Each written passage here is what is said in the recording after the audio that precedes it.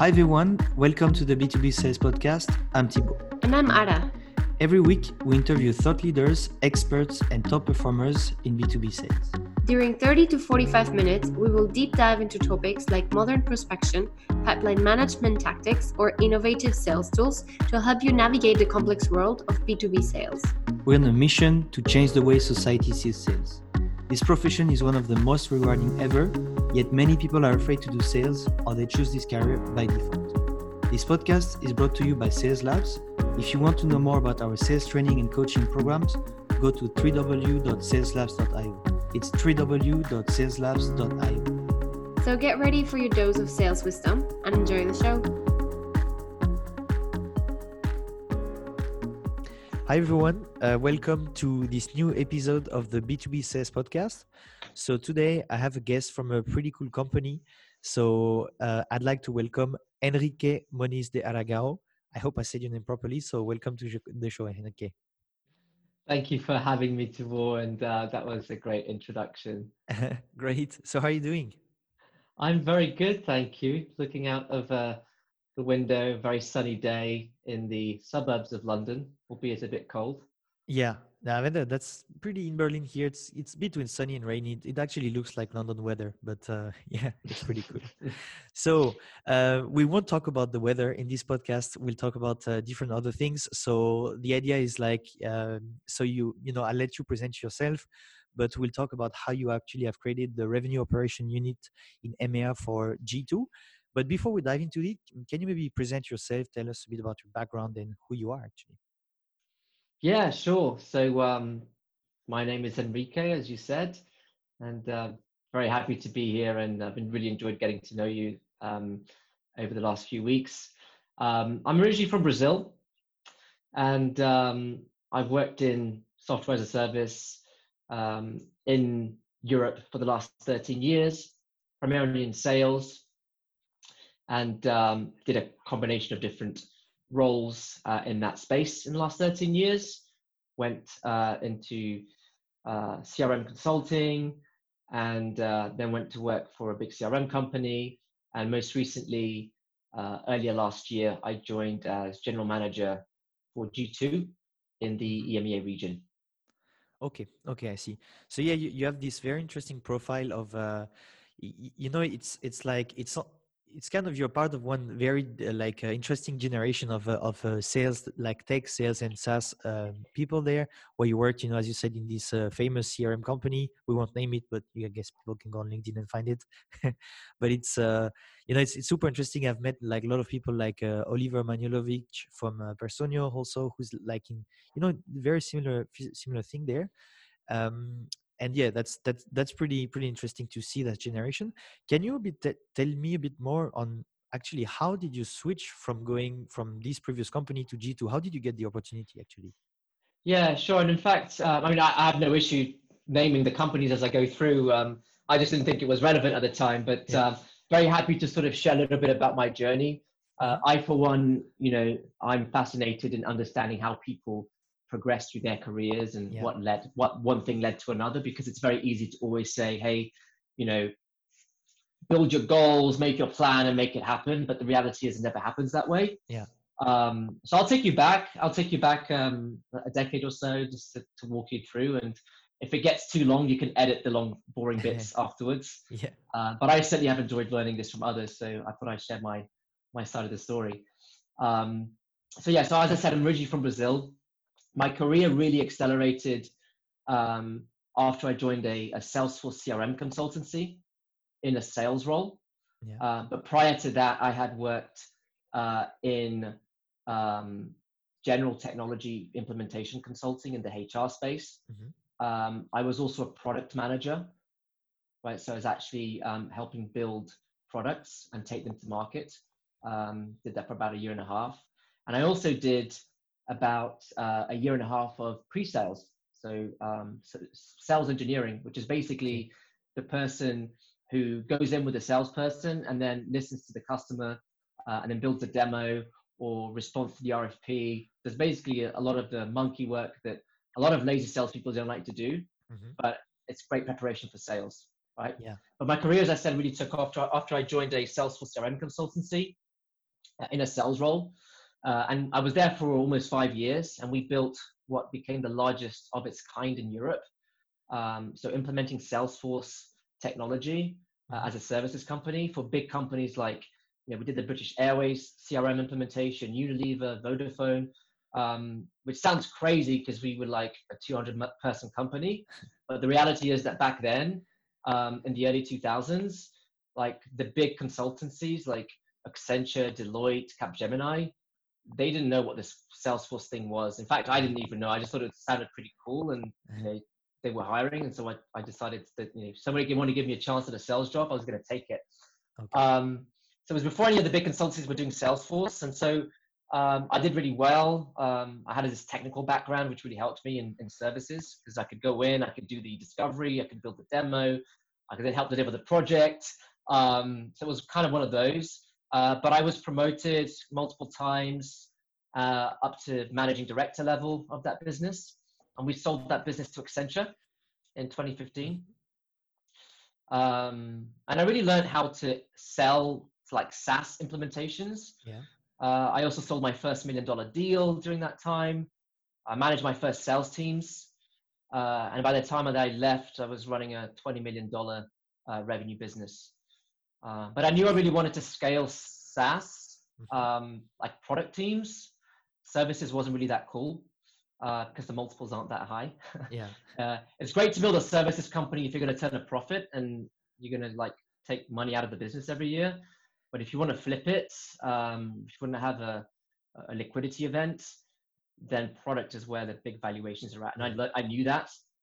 So I signed up to lead a product line of Salesforce across the EMEA.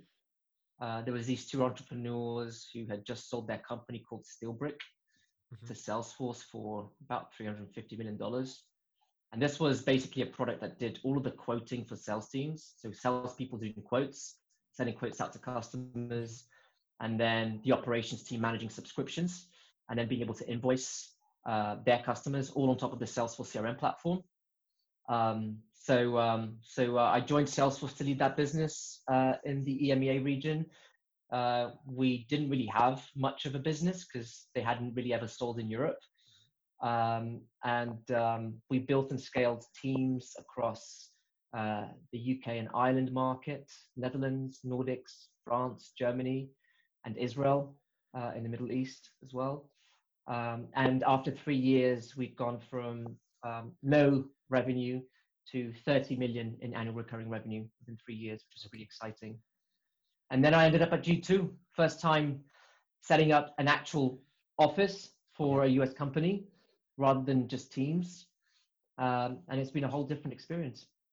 Okay, that's great. So 20 million first and 30 million. So we'll see where you take G2.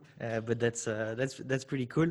Can you tell me a bit more about like as you said, the difference, like now you're more reporting to an American kind of, I'd say mother entity. What are the difference, between this kind of situation and the situation where you're more like building a team only, like, and not the full revenue operation? Yeah. Well, first for the similarities, I've made some big changes in terms of what I'm doing, what I'm selling, who I'm selling to, and what my market looks like. But actually the similarities, I think it's really important when you consider how do you take another big risky project, is how do you de-risk it, right? So I like to think of the fact that, I'm working for an American company, and I used to work for an American company as well. So I understand the challenges that come with being a remote leader within that kind of setup. And a lot of those challenges are the same. But secondly, I'm working for the same people. So the guys who sold their business to Salesforce and originally hired me there are the same people who founded G2. Okay. So I've tried to sort of de-risk my move in as many ways as I could. But it is very different because it's the first time, as I said, that I'm setting up an office rather than just a team. And I also have responsibility beyond just sales into the world of business development. So the SDR side of the business, customer success and marketing. So as I like to think about it, the full customer life cycle and the full revenue life cycle. Okay, I see. And so did you have any kind of challenge going from, like this kind of focus you had on sales to like this more, so it's still revenue, but I guess it's wider. So did you meet any challenge there in kind of setting little, like these teams basically? Oh, absolutely. Well, so let's be clear, right? So from a revenue perspective, most sales leaders in SaaS that are coming from mature SaaS organizations, like I did, they will have experience building sales teams to sell to new customers, Yeah. right? So going out and finding new customers. So they'll be managing teams that do that, or if you stretch it, they'll be doing that plus also doing upsells for existing customers. Yeah. Right. And that was the model that we had at Salesforce and other big tech. They do the same because the adoption of the product is so high that managing like renewals, like customer success team just manage renewals themselves. So Yeah. one of the big changes going into managing the full revenue life cycle is that all of a sudden you're not just responsible anymore for driving incremental recurring revenue, right? But also to preserve the base, Yeah. right? So if you think about the equation, the SaaS equation is you start at today with a certain amount of recurring revenue, right? Yeah. You're going to try and renew as much of what you've got today as possible, right? And the reality is some companies won't be able to renew everything, so you're going to get attrition. Yeah. So you're already negative from where you were before. And then on top of that, you're going to try and sell more to your existing customers, try and recover some of that. Yeah. And also on top of that, you're going to acquire new customers. What you're going to end up with, hopefully, is a lot more recurring revenue than you started off with. Yeah. And so that's the biggest difference, is understanding that equation and all of the levers that you can pull to manage that, both in terms of customer retention, customer expansion, customer acquisition, right? Yeah.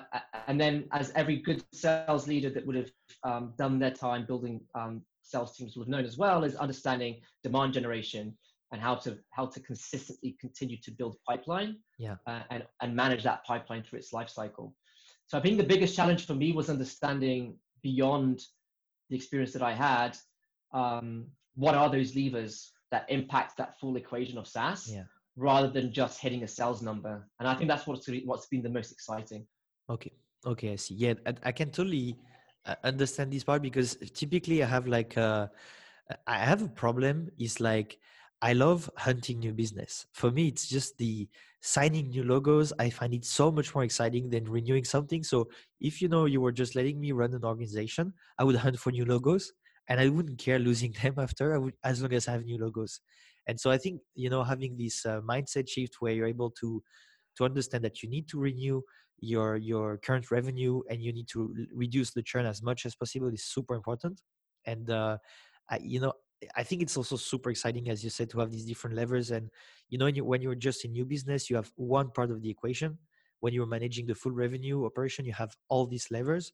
So it's all kind of more exciting, more things to manage and learn. So right. yeah. And the other thing as well, which I found really interesting, is if you're managing the entire revenue life cycle, you're going to have a limited amount of resources, right, to put to work for that revenue. So if you think about your resources in terms of where you're going to focus your demand generation, you're going to focus on generating demand from your customer base or from prospects, right? Where are you going to put your headcount? Are you going to build a new business acquisition team, or you're going to beef up your account managers? And you take into account things like, what is our win rate for new business, right? Are we winning like 18% of our business, which means we need in excess of 5 times pipeline coverage, versus what's your win rate for add-on deals for existing customers? More likely north of 50%, if not 70%. Right? So then you think, well, should I be investing in more resources to drive more revenue from my existing customer base? Right? And then you start to think about, okay, how do I go from 1 million ARR to 3 million ARR to 10 million ARR? Where is that money going to come from? Is it going to come from growing my existing account base, based on the assumption or the knowledge that we have now in the market that typically you only realize a very small portion, people say somewhere between 6 to 10% Yeah. of the full lifetime value of a customer in the first deal, right? Yeah. Versus actually composing that ARR growth based on relentless like customer acquisition, but Yeah. with super high churn, Yeah. right? So those are really interesting considerations to make. And I think you realize you become a lot more of a numbers geek.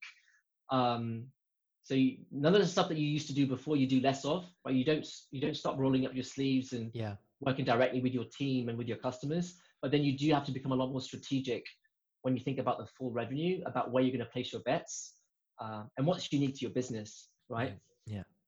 Yeah. That's really interesting. Actually, that's I mean, I see it like running a business where, it's obviously a smaller business I'm running, but I have to manage everything, and I see like being smart is actually just working on what converts the best, and often it's existing customers. It's just like new logo is great, but it's not the smartest way to maximize revenue. It's good to maximize kind of growth and new logos, but yeah, you have to work on other things too.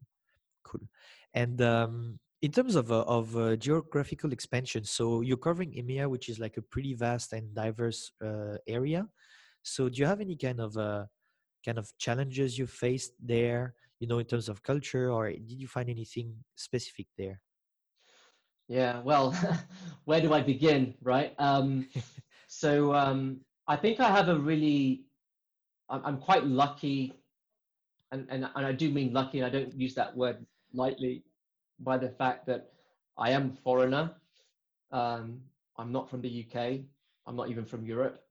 And I've experienced firsthand what it's like to try and think local, speak local, and connect with people in a local way. Mhm. And I think that a lot of people don't have that benefit. So I do appreciate that I've been gifted that condition, which has helped me become a lot more compassionate to, you know, to how to build teams. Mhm. Um, but I will say that my interpretation of running an international office for a mid-sized company like G2, 300 to 400 people, is that you're running a small scale version of your entire business in the region, Yeah. right? Compare that to when I was running a 30-person business within the same region at Salesforce, right? Where we had 1,500 people overall in EMEA, right? We were a small constituent part of a much bigger whole. Yeah. So now that we're running 20-person business in a 20-person region, we are the region. So I think that apart from the obvious challenges related to language, being a hub, being a satellite office versus the hub, and also figuring out, do you want one central office in EMEA? Do you want multiple offices? How do you localize sales collateral, right? Yeah.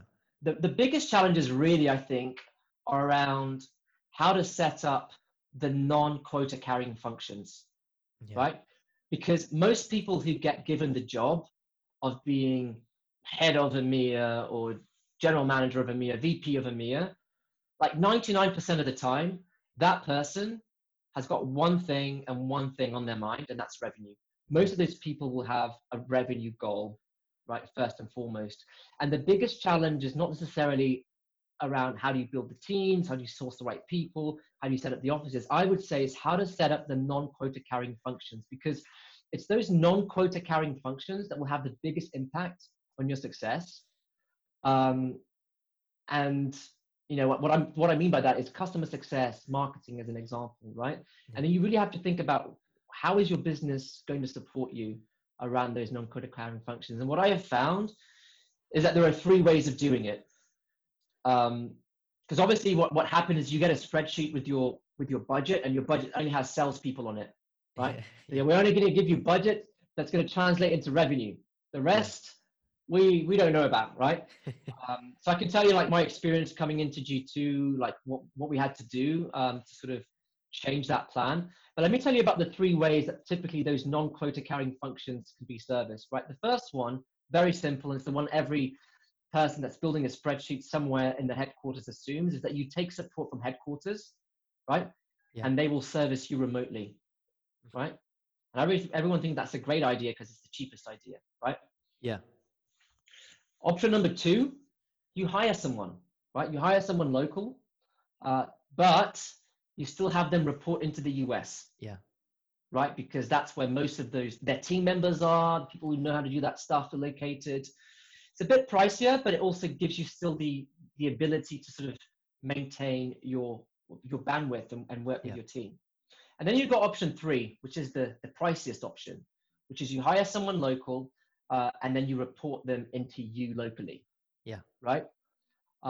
The lessons that I learned is that anything that falls into bucket 1 is always going to cause frustration with your revenue teams. Mm-hmm. And as a leader, what you're going to end up having to do is a lot of late night calls. Yeah. Try and get the support from abroad. And in my case, and in my experience as well, a lot of long haul travel. Yeah. Right. To get to mend that pain, right? Exactly. Sort of be that glue, right? So also think like product management, right? So you're selling to a new market, you need features, the market is telling you they need sort of the product to act differently. So you have to manage all of those requests, right? Sort of internationally. And then if you choose to put a role into bucket 2, it means you will have a local resource, but that person will be more of like a business partner, right? So no more late night calls, no long haul travel. That's their job. They have to keep going back, right? But you're limited. You're limited in your ability to be able to take 100% responsibility for the outcome, which is the revenue, right? Yeah. And so this could be a local services team that reports into the VP of professional services in the US, right, to deliver the projects. It could be the support team. It could be the marketing manager, right? And the only times I've seen this work is when that person is senior enough or experienced enough to be able to work well independently and as your peer, right? Yeah. If they need support, if they need supervision, if they need guidance, then having them reporting to the US will lead to failure, and they will either leave the company or they will fail, and you'll have to let them go. Yeah. So in summary, if your company can't afford someone who can be a local leader, then put them into bucket 3, have them report into you. Yeah. Right. Okay. And that's basically what we did with G2. So we hired non-revenue functions locally. We had them report in locally. But in the end of the day, customers and revenue are still your priority. So you can only manage so many people. Yeah. Right. So you're going to start to hire more and more salespeople as you grow your revenue. And then you've got to accept that you're going to be promoting leaders into certain functions much sooner than you would have expected. Okay. So there is no cheap and easy way. Yeah. But I think that's been the biggest challenge. So this is pure gold, what you just said. That's amazing. So I'm gonna that's the answer I'll give to anyone in the US saying, what should I do in Europe? I say, trust my experience. And actually I'll just use your experience. But this is something I've seen so much, where you have like local sales teams, everything's great. And all the rest, all the marketing, as you said, customer support, whatever, they are back in the US. And then when you ask something, they're like, just use this one pager. It works. Yeah. But it's in English. And, it's like, it's a very American driven. All the brands are American, so they're not localized for Europe. So it doesn't work. And that's something I've seen so much, the frustration it creates for different things, like the collateral is not really like localized, but also, as you said, the late night calls, the late night flights, and the headquarters is in Chicago for you. So I guess that's Eastern time or standard. I don't know. But like for me, I was like, before my, creating my company, I was reporting to a company that was based in San Francisco. And you end up having calls like on Friday at, I don't know, 8 or 9. And this creates a huge amount of frustration for a lot of people. And often, they're fine to fly you there, but they fly you in economy. So it's not that fun. But it's, that's very interesting what you said. That's like something I couldn't put my finger on, but now I can. So yeah. And you don't need to hire a big team, right? Yeah. Like our marketing team has got like 35 plus people, right? You only need one person. Yeah. One person can have a big impact. And if they are that kind of like coordinator, get things done, sort of person that can work independently, that's all you need, and it will make a huge impact on your revenue goals. Yeah. Okay. Very good. That's really interesting, and that's a good transition to my next question: is how do you market a US brand in EMEA? How you market a US brand in EMEA? Well, how big is your marketing team and budget? I don't know. That would be. How much money have you got to spend? Look, it's funny because what we do at G2 is, in fact, I think a lot of people might not actually know what G2 do, but we're actually helping people market their businesses, right? Yeah. So G2, as you know, Thibault, is a business software review site. So people come to G2 to research software before they buy. So it's where software buyers come to discover software. And then it's also where software vendors come to sell software, right? Yep. So we have more than 1 million verified reviews from real users of software. And we make our money by helping these software companies sell more, right? So we connect them with more than 5 million buyers that come to G2 every month. And so constantly I'm working with companies who are either in the US and they want to expand into Europe, or they are in Europe and within a country in Europe, they want to expand to other countries, or they want to expand globally. Yeah. And so they ask, and we ask them the same question, like, how do you market your brand, right? But I think I tend to think about answering two questions when I think about that. And the first one is, am I trying to get people to know about my business, right?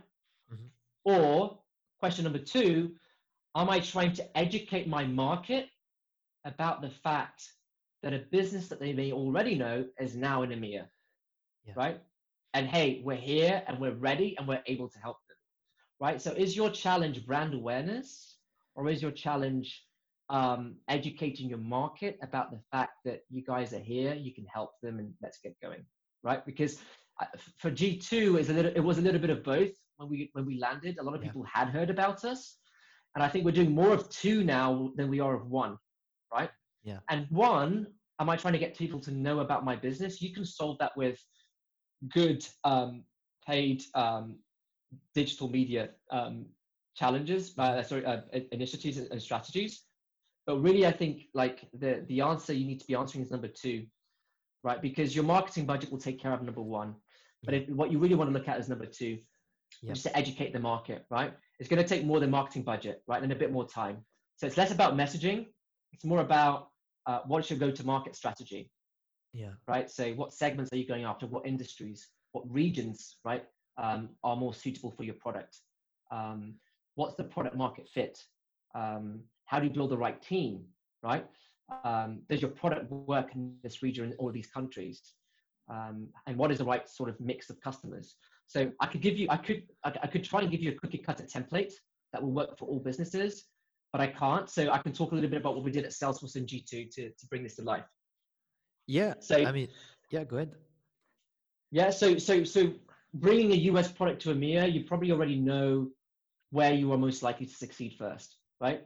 So if you have US customers that have used and deployed your product in certain offices in Europe, you're likely to be able to deploy like experienced US staff here that have worked on those accounts. So we did that at Salesforce. I did that at G2. We actually relocated people from the US when we were building our teams, who had worked with US customers in Europe before, right? So nobody that was like completely green, but that allowed us to cross-pollinate knowledge within our local teams. And then also coming US to EMEA, typically it makes sense to focus on English-speaking business markets first. So UK, Ireland, and then also Benelux and Nordics as English-speaking business markets. And then if you're already a large company rolling out a new offering like we were at Salesforce, you leverage also local talent, right? If you are a large company to build your teams. So, I hired a lot from within. So if I was doing this again for an enterprise company, I would do that again. I pulled out my first hires in Sweden and France and Germany from other internal teams because they knew the market. They knew how to position the company. They already had multiple buyer relationships, right? Yes, they needed to learn the product, but for me, it was more important that they knew the market. So I leveraged that a lot. And then you also need to respect your product capabilities, right? So this is going to dictate how you market. So with G2 now, we're helping companies find buyers for their software, and we have the largest online sort of online software trade show, as you would like to think about it. But no matter how big we are, some countries are still not going to be going online at the same rate as others. Right. So I can tell you when we look at our traffic, and we have the biggest representative sample of how many people are going online to look for reviews, there are some countries that simply don't have that big of an online software research driven market. And so there's nothing we can do about that, right? And that will take time to evolve, the same way that cloud adoption, in I don't know, I could argue some areas like the German Mittelstand, are still probably like 10 years behind the rest of Europe and 20 years behind the US, right? Yeah, And there's nothing you can do to change that, right? Yeah. So you need to respect that. And then also, G2, you could write a review in any language, but we can only provide a single .com experience for you, which is an English experience. Exactly. So when we said about marketing G2 and EMEA, we were very deliberate that we were, helping EMEA companies expand globally by targeting buyers from all around the world. Yeah. Funded European tech company taking a product-led growth approach globally, right? Or like Israeli companies that are born like straight into Europe and straight into the US, right? Yeah. Or then number two, we were helping global companies like US companies coming into Europe, right? Who already are selling in English, building advocates in local markets and building trust with new prospects.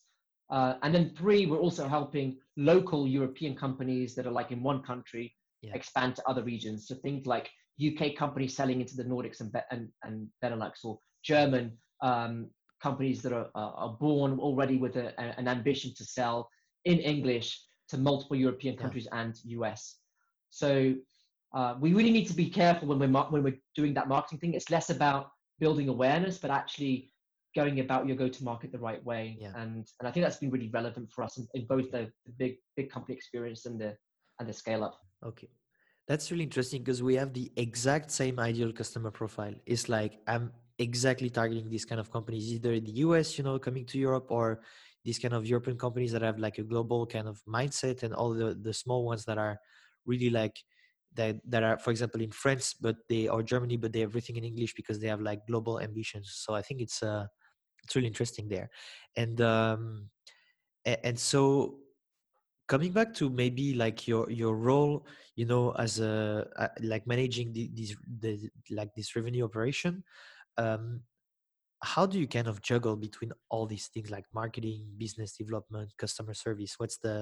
How do you make sure you're not like like pulled in too many directions and then you focus only on one and not all the rest? Yeah, I think you really need to understand, as I was explaining earlier, you need to understand your revenue model, right? So what makes up your revenue model when you think about revenue operations? It's the stuff that goes in at the top, which is your demand, your pipeline generation, right? And where does that come from? And so there you've got your business development team doing outbound, right? And then you've got your marketing team generating inbound, and you've got your AEs as well doing demand generation. And then as you go through, you've got your pipeline management and your forecasting, and actually running deal execution and converting those prospects into customers. And then you've got your customers, right? So you've got your customer experience, you've got your onboarding, your success planning, and then your expansions and renewals business. So I've tried to juggle my responsibilities by focusing on that model, and then breaking up the teams and my time with managing those different parts of the business. So in terms of the org structure, originally I had a really flat reporting structure. And as we grew the teams, we started to cluster how the teams were set up, but also who was managing them. So I'll give you an example. In the first 6 months of the G2 business, I made no differentiation in the sales team between whether you were hunting for new business or renewing existing one. Okay. Right. So in the first 6 months, the small sales team that we had was like hybrid. So I had people like managing renewals, acquiring new business. And look, that stuff will break, Tibor, right? That will break you, and it will break the business if you do it for longer than like 6 months. In fact, I think 6 months is too long if we were growing at the rate that we were. But that's how you juggle it. At the beginning, everyone has to do a little bit of everything. And then you start to specialize. So this year, and by the time, and at the very beginning, our BDRs were in the US, marketing was in the US, customer success was in the US, right? Okay. And then what happened was, okay, we rebudgeted, we started to hire BDRs here, we hired a CSM, actually we transferred a CSM over, and then we decided that we were going to split the sales team, right? Yeah. So when that happened, I went from having over a course of 4 months, from having perhaps a group of 4 direct reports to having a group of 14 direct reports. Yeah. Right. Oh. And the rule of thumb that I subscribe to, that I've heard elsewhere, and I've always felt it rang true for me, is that if you cannot have a one-to-one once a week with each person in your team over no more than a day and a half of your week, right? If it takes you longer than a day and a half to have a one-to-one every week with your direct reports, or if you can't have it because of the number of direct reports, then you've got too many. Yeah. And so at that point, you need to start specializing the teams and introducing management layers. So today, I have a management team of great leaders. One person who looks after our business development and customer success organization. I've got another leader who looks after the net new business acquisition, and I've taken the responsibility directly of managing the account management, the renewals, and the existing customer business. And you have to realize very quickly that if you can't juggle all of that, you need to start specializing. Yeah. Okay. That's really interesting. Yeah. It's basically a playbook you gave on how to get started with the EMEA kind of operation there. And it's have you experienced, because that's something I've lived as like more an individual contributor, where there's someone tells you, hey, this is France, it's for you, and then you go and it's all you market and everything. It's amazing, you take care of everything, and then they take away things from you so you can focus on something specific, like more sales and whatever. And then some people tend to be very frustrated with that. Have you had this kind of experience where people were very possessive of the role they had, and they didn't want to, they were feeling bad that you were taking that from them?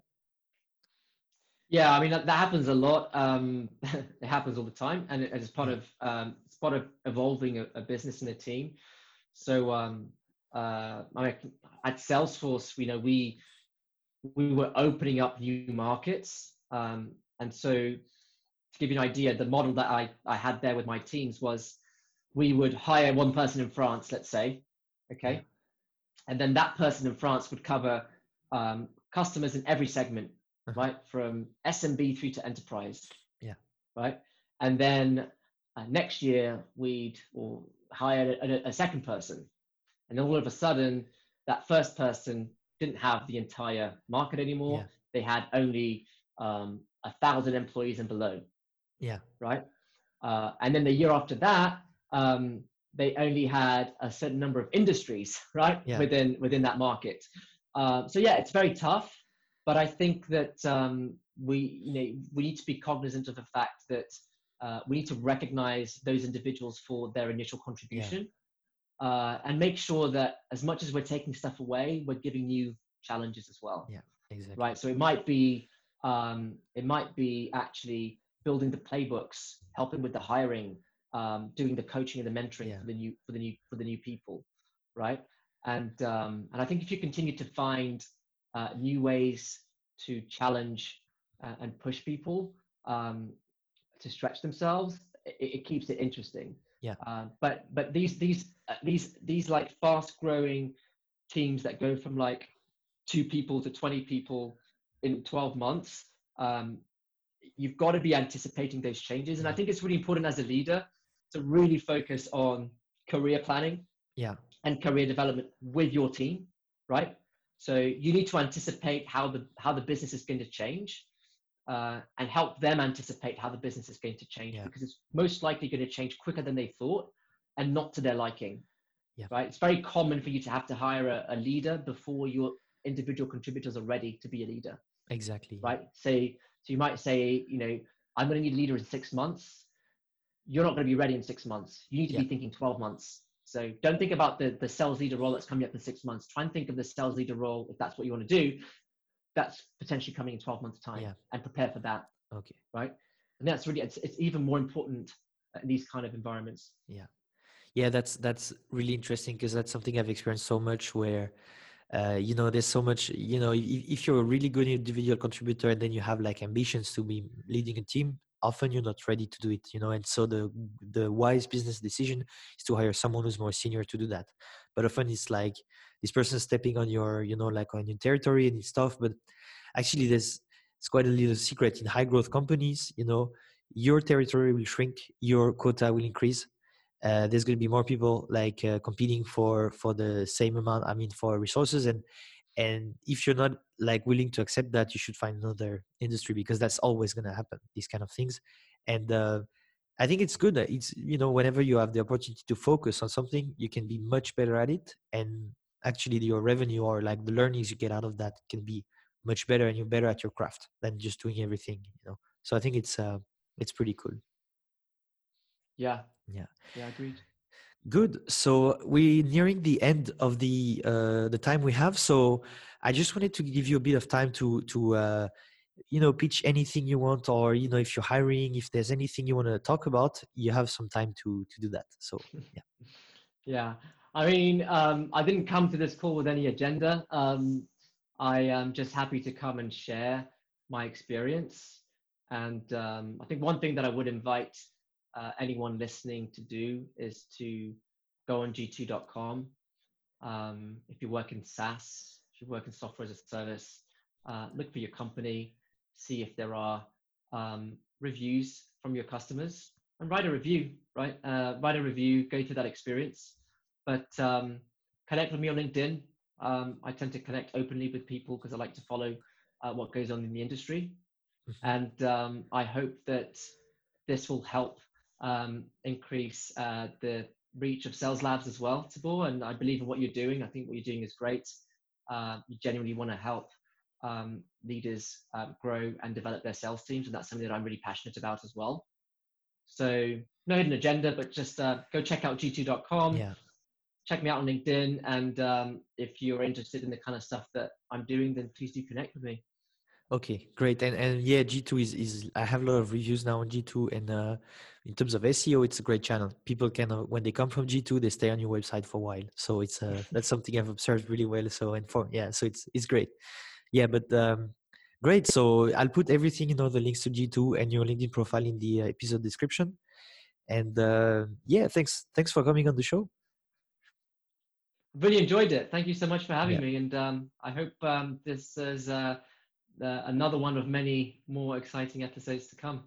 Yeah, we'll have so many and different things. So I'm sure you're going to be back on the show or some other shows. We'll see. I'm doing a lot of shows. Thanks. Have a good Thanks, day. Tibor. Great to speak to you. Bye.